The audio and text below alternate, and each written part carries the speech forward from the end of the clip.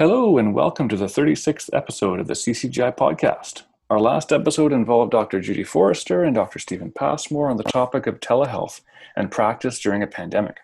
Today, we have the pleasure of speaking with Dr. Greg Kawchuk. Welcome to the show to all of our listeners. And Greg, welcome to the show. Thanks for joining us. Hi, Kent. Hi, Galen. I think for Galen and I, this would classify as hashtag life goals. Getting you on as a guest. You kind of fit in the category of guests who need no introduction. So having said that, I was hoping we could actually get you to introduce yourself to our listeners.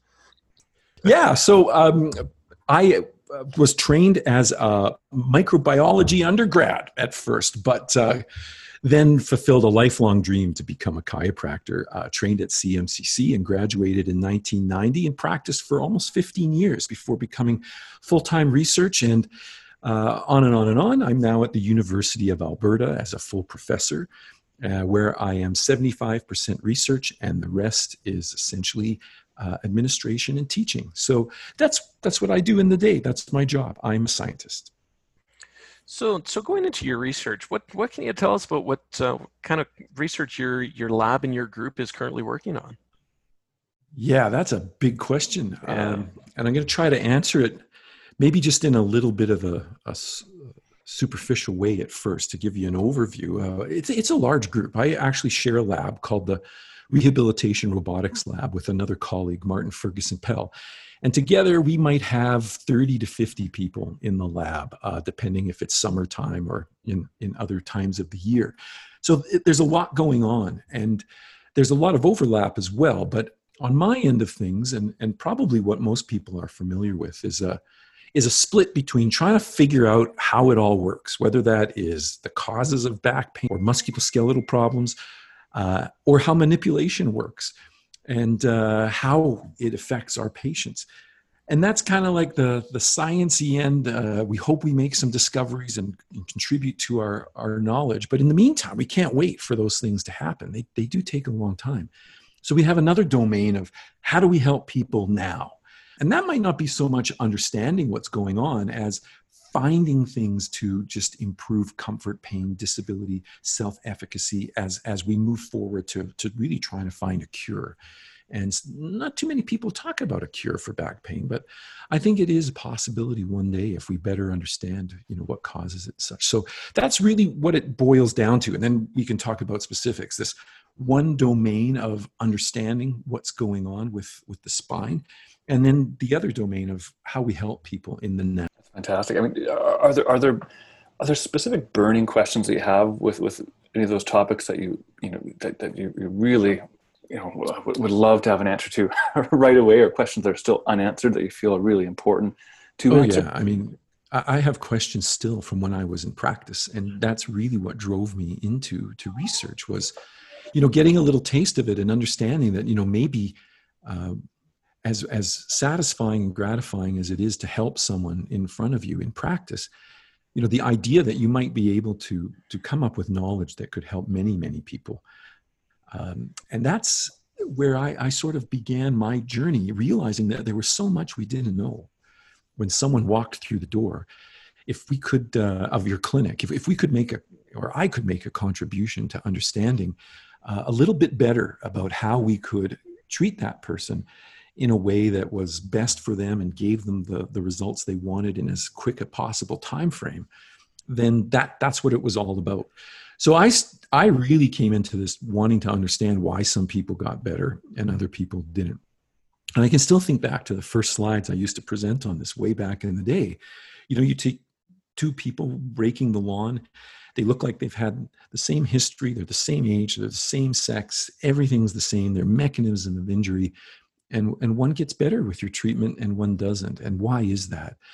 And that's been one of my driving questions, is understanding who responds to care and why. And I think we've made a few dents into that. That's kind of on the side of the lab that handles the mechanisms and things. Who are the responders and why do they respond when others don't? And some have said this is really the holy grail of low back pain research. And I would have to agree that if we can get a handle on that, I think it would be a major contribution to our understanding of what we do or what is done as clinicians or what needs to be done for people. As a clinician listening to this, I'm obviously wanting more of that holy grail. Can you leak anything for what you suspect are aspects that make patients either good responders or not Yeah. responders to care? I used to be frustrated, right? When you saw your colleagues and others researching things that were really well defined, you'd think, wow, that would be a luxury, right? To know the cause of something like diabetes or what have you. But I think in the end, the fact that we don't know a lot about back pain, and it's so pervasive in society, and it affects so many people in such significant ways, that it's really driven a lot of research into understanding musculoskeletal health. And I think compared to some conditions that you might consider, like common things like shoulder or elbow pain, back pain is really advanced in terms of what we're understanding. And yeah, there's been a lot of trials, and some of them, might not have been necessary. But I think as a whole, we've really moved the dial. And that really gets us into the realm of understanding the whole person. And we always were trained that way. I'll just sidebar here for a second. I used to teach a class at U of A that is one where all the students registered in any healthcare program had to take this integrative healthcare course, and they would learn about what each other does and how to work in a team, etc. And you'd have respiratory therapists and physical therapists and dentists and you name it, they were there. And they'd each do a little presentation at the start of the course about what it was that their profession did. And every one of them said, "We treat the entire person."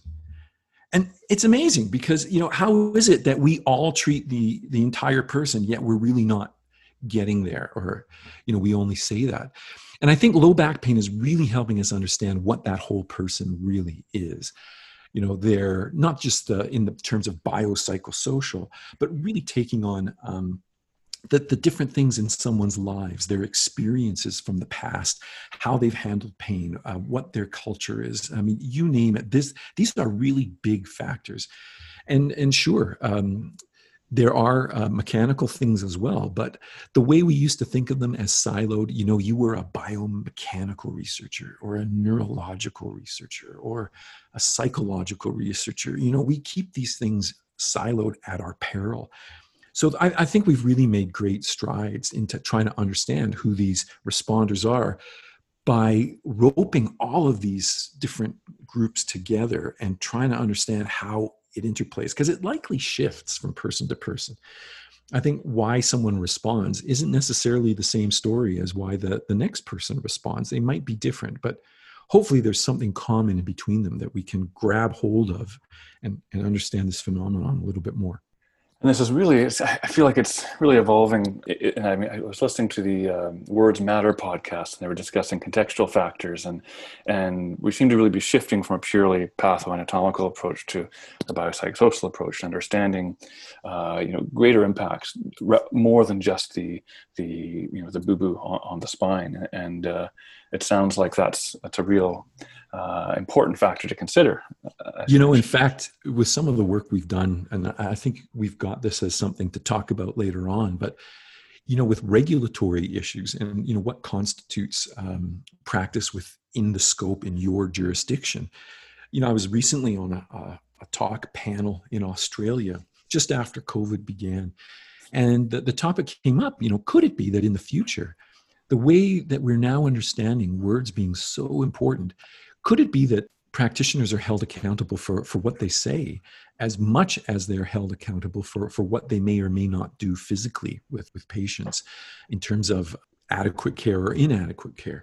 What about that way that you communicate your findings or some test result? So those are pretty important things, and it may be a while before we see that, but I think those who've always understood how important relationships are and bedside manner, for lack of a better word, are really on the forefront of understanding the impact of contextual effects and really trying to squeeze from them all the best things that you can do to help your patient.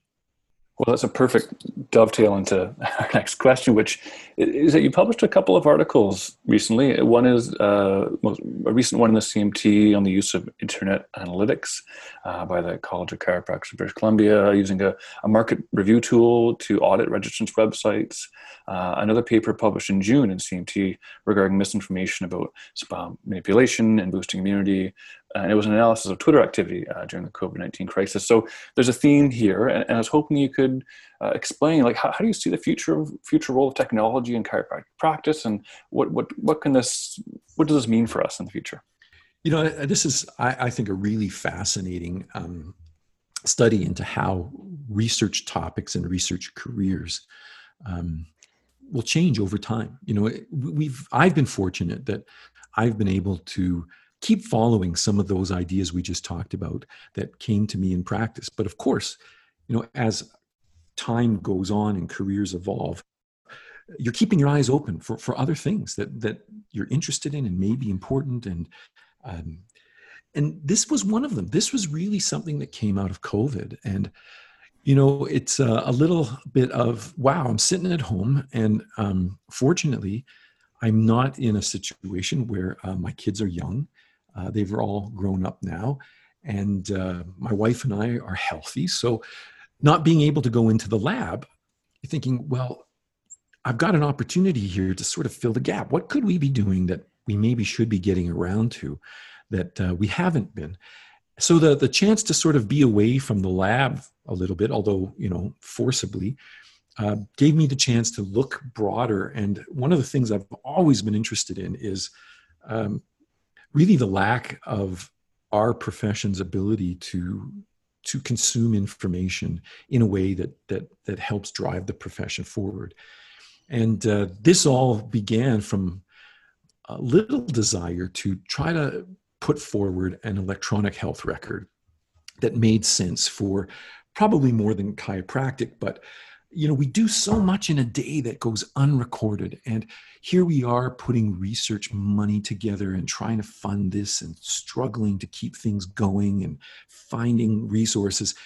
And if we simply just wrote down, you know, and recorded electronically what it is we did in practice, you know, and every single day, there's so much gold there. There's so much to be discovered.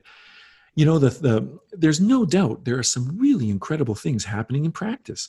The things that patients tell us that have improved or changed with care. And it's sometimes hard to know if that's a one-off or, you know, maybe around the world, there's, you know, 800 cases of what just happened. And if we suck those all together, we'd be really opening up what we can do in a brand new way. But we're leaving that all on the table because we don't get it down. And it's, I think, largely a function of not being funded by governments. And, you know, when you're funded by a government, there's a lot of accountability. You just have to look at any provincial health system, and the checks and balances are not perfect, but they're there. So the fact that we've been off the books for that, I think, has really been detrimental to us recording what we do. And in that way, we said, well, listen, I'm not going to change this overnight. What are some easy wins in this area of big data? Where is it that we could go look at some big data and understand if it indeed and does have impact on what we do as chiropractors? So there were three things that struck me right off the bat. Two of them were what you mentioned. We have a chance to look at some data from the College of Chiropractors of BC with respect to regulatory. There's also some new tools that I was made aware of and discovered in terms of assessing Twitter. And we use that as a massive database of what people think and are thinking about musculoskeletal health and chiropractic. And then some new tools that allow us to dig through the entire healthcare literature and maybe pull out some ideas that are just sitting there and no one's really seen them yet because there's just so much there. It's hard to have a grasp of everything that's going on in the publication world. So yeah, out of COVID, suddenly there were 3 publications within a matter of months that really, I think, have changed some of the direction of what we're doing, realizing that traditionally, you know, I think when we talk about technology in chiropractic, everyone thinks about a device, you know, something they've got to buy and it's going to help with diagnosis or help with treatment. And It may be that there's a few reflex hammers left to discover in the world, but by and far, I think what technology utilization is going to mean for the profession is information utilization, collecting it and analyzing it and seeing what trends are there that we can take advantage of to help that person who walks through the door. And I'm just going on and on. So you guys interrupt me. The concept of big data, I mean, is that something we can own as a profession, or like can we drive that and make that a reality, or is that something that's I think so. us, And it's not easy to do, right? And you two and others may have heard me talk about this before, but there may be an advantage to our hesitancy in taking this on. Clearly, we've heard of examples where professions and hospitals or things are early in the game and they've adopted a electronic health record and they're stuck. It's incompatible or for various reasons. And then they've got big issues about moving forward to a new system. And we've got a clean slate. Like, we can really do some interesting things, having watched what's transpired over the last few years and decades and making good decisions about how to go forward in a way that is sustainable. But, doing that is tough. It requires some resources, some forethought, and it's not an easy thing to accomplish. But, if we can consider that, we're getting it down anyways, that we just change that somewhat to a bit of a different format. We're not really making new work for ourselves. We're just modifying what we're doing already. I think, there's real potential here. You were saying, what is it for us? There's just not answering some questions and helping our patients. We've got a treasure trove of data that other people can benefit from that might actually be a monetizable commodity. I've hypothesized in various talks that if we're the first ones to pull this MSK data together, other professions, other groups might just simply buy access to it. And, imagine that, similar to some things in Denmark and other places where associations just don't collect dues from you. They actually create initiatives that create revenue for the profession and become self-sustaining. And it would be entirely possible with an electronic health record to imagine such a situation like that. That's really interesting. So, kind of keeping in our theme of technology and communication, I think I can safely say that you're one of the most important influencers in the profession, whether it's through your research, through your publications. You maintain a pretty active social media presence, or as a speaker. But for a lot of researchers, knowledge translation to clinicians and to other stakeholders is kind of like learning a foreign language, and frequently they don't think about it until after they've finished publishing a paper. Where do you see the role of researchers and their work line in helping to influence clinician behavior? Oh, okay, you got me on a topic that I feel pretty passionate about these days, because there's a lot of talk about what can researchers be doing better. Yeah. For getting that message across. And I think there's a tremendous amount of responsibility that researchers have to take in that area. And we can talk about that. But I think we've been scapegoated a little bit. I think that, back when I remember going to college and thinking, wouldn't it be cool if, learning all this, someone discovered how it all worked, and it wasn't a fight anymore, and there was this research that you could just throw down a paper at some cocktail party and go, there, let's quit arguing, we're done, it's good. And that was kind of the mantra 20 years ago. If we put the research effort together and we came up with studies, and it would solve all the problems the profession had. And we're there. We've made some very substantial contributions, and by no means is the fight over. Don't let me give the wrong impression that we're done and we don't need to do this. But we've made some important impacts, but yet they're not really trickling through. And I think my thinking now, and I know not everyone will agree with it, but I think it's maybe just a little further along the curve than where some of my colleagues are at, either in research or administration or oversight of the profession. And that is that, like the patient who is multifaceted and has physical problems, contextual influences, psychological impacts. The whole idea of getting knowledge into practice is just not on the shoulders of researchers. It has to be everyone's responsibility. And, we're seeing how clinicians are taking this on now. And I think they're being very active with social media groups and getting papers shared and talking about what it means for their practice.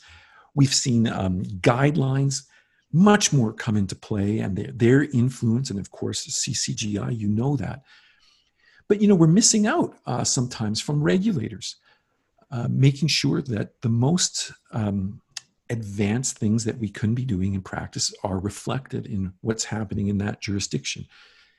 And that goes for educational institutions as well. There's a big lag between someone publishing a set of papers like the Lancet papers and getting that into a curriculum. So we've got a lot to do together. And I think, hey, researchers, you're not putting out infographics with enough colors in them. That's not going to solve the problem. It's all taking responsibility of trying to do the best thing for the patient as soon as possible and as safe as possible and as efficacious as possible. And I like to think of it as the airline industry, right? I mean, there's regulators that control the safety of things, but there's a lot of onus on pilots to do it safely. There's a lot of responsibility in the companies to get that communication going between what the company has to do, what the regulator says. And all of that is for the passenger. And for us, it's the patient. And I really see this as multidimensional. And I'm pushing back strongly these days when people are pointing fingers at us saying, hey, why don't you do some more positive research? Or why don't you do research, that affects me in practice on Monday? And we all have to take share to that, say, yeah, that research is out there and the onus is on you sometimes to make sure that you do it on Monday. But we're listening as well and remembering that it is important that not just our ideas drive where research goes and not just the ideas of where clinicians drive research, but mostly what's important to patients. And if we set our research agendas based on what patients need the most, and to do that, it would be nice to have an electronic health record to understand that, then we're golden. Do you have any suggestions as to how researchers and regulators and clinicians and even patients should be working to do you see any quick steps that we could be taking besides, like you said, an electronic health record? Well, I think social media has been a big help. I mean, chiropractic practice tends to be isolated. You don't get larger healthcare center environments where people are constantly talking and discussing, and there's a committee formed that is, are we going to move this into usual care, and how do we improve on our best practices? So, unfortunately, I think the case still exists where even today you can take the knowledge you've gained from your training and probably retire doing that same thing.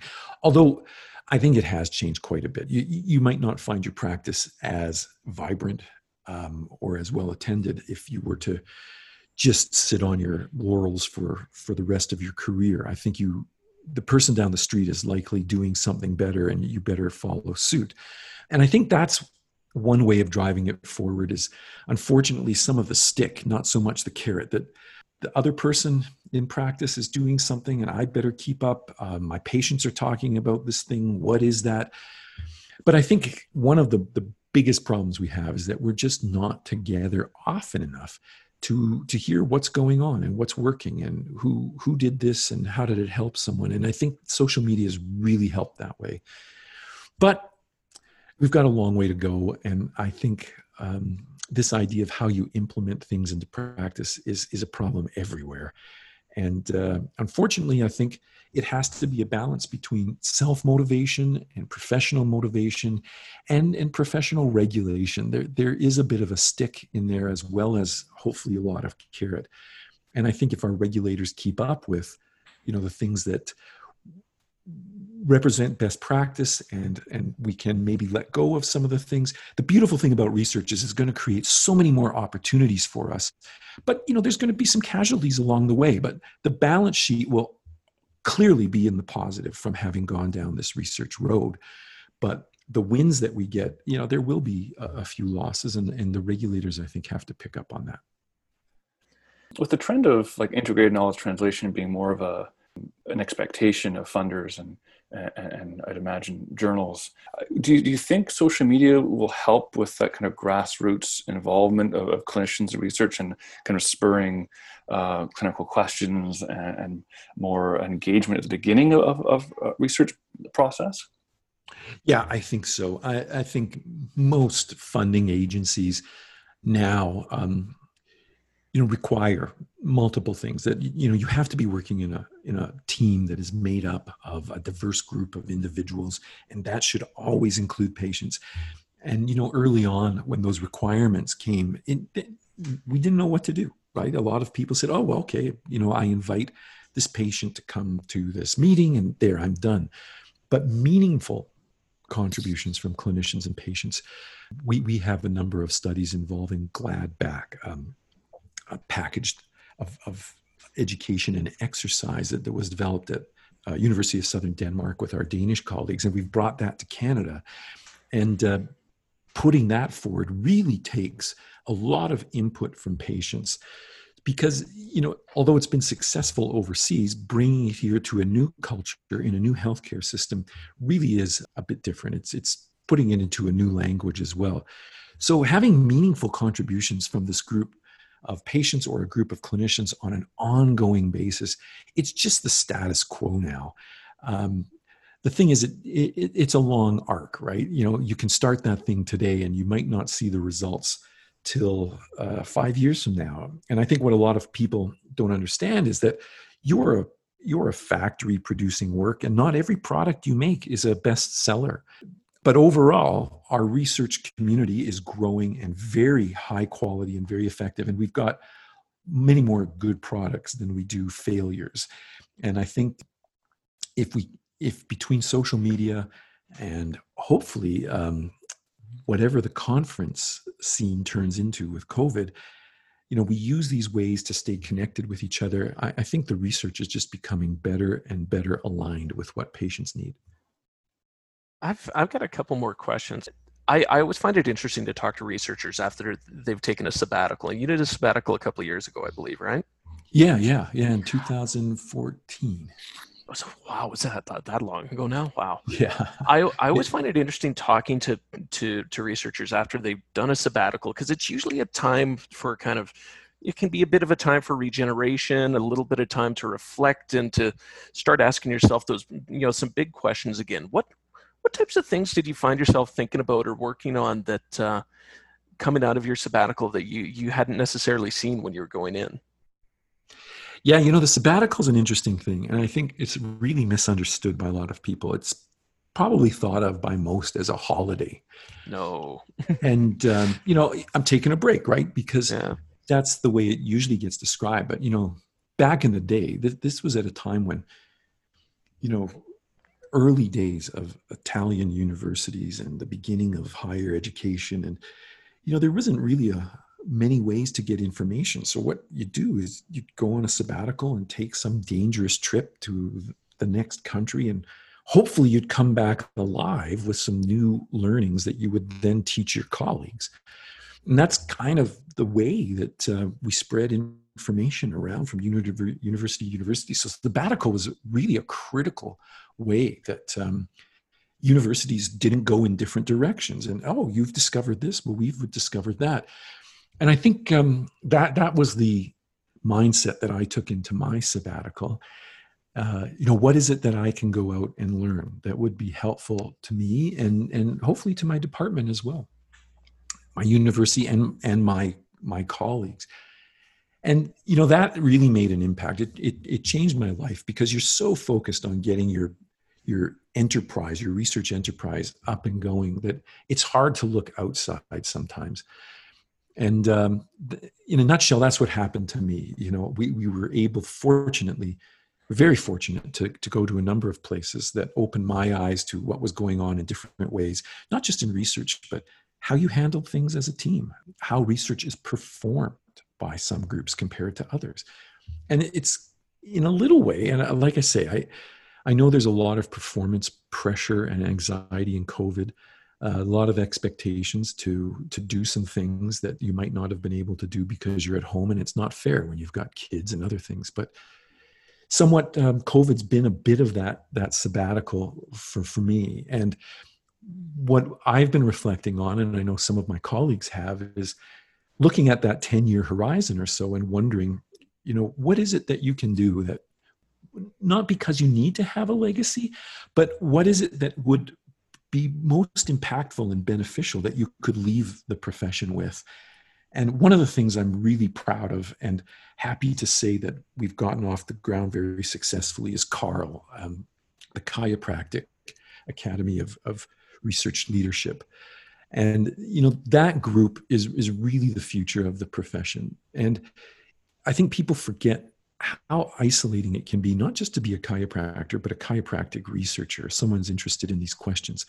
There's likely no one else in your department or university looking at this stuff. And when you think of most research departments as a team of cancer scientists or a team of what have you, there's no teams like that in most places.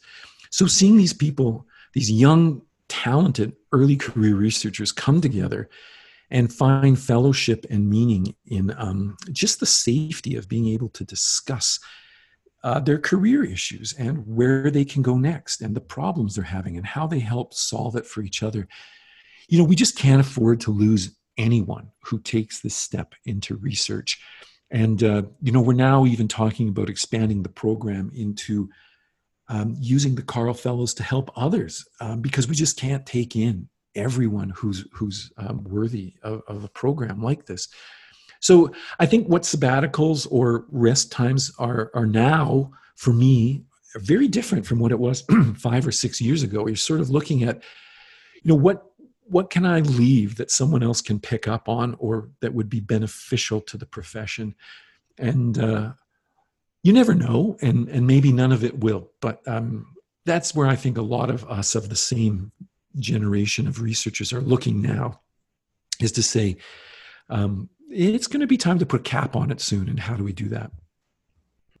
As you kind of continue to go through your research career, and I think what we've been hearing and what anyone who watches your publication list would see is there's been an evolution in terms of the things that you look at, starting very biomechanical, but now increasingly looking at all kinds of topics and how they relate to patients.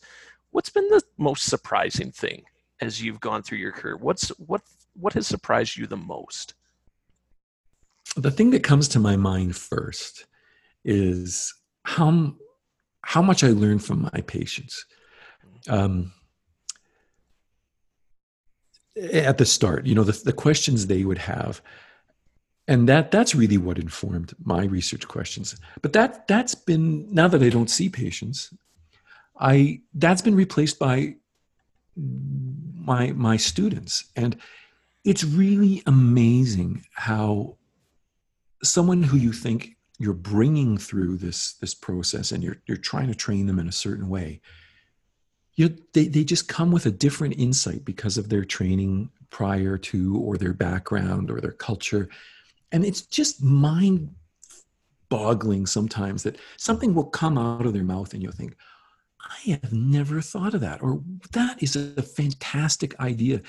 And, really being humbled all the time by the fact that, you're just someone trying to tie it all together. And maybe there's some innovation that you create or stumble upon.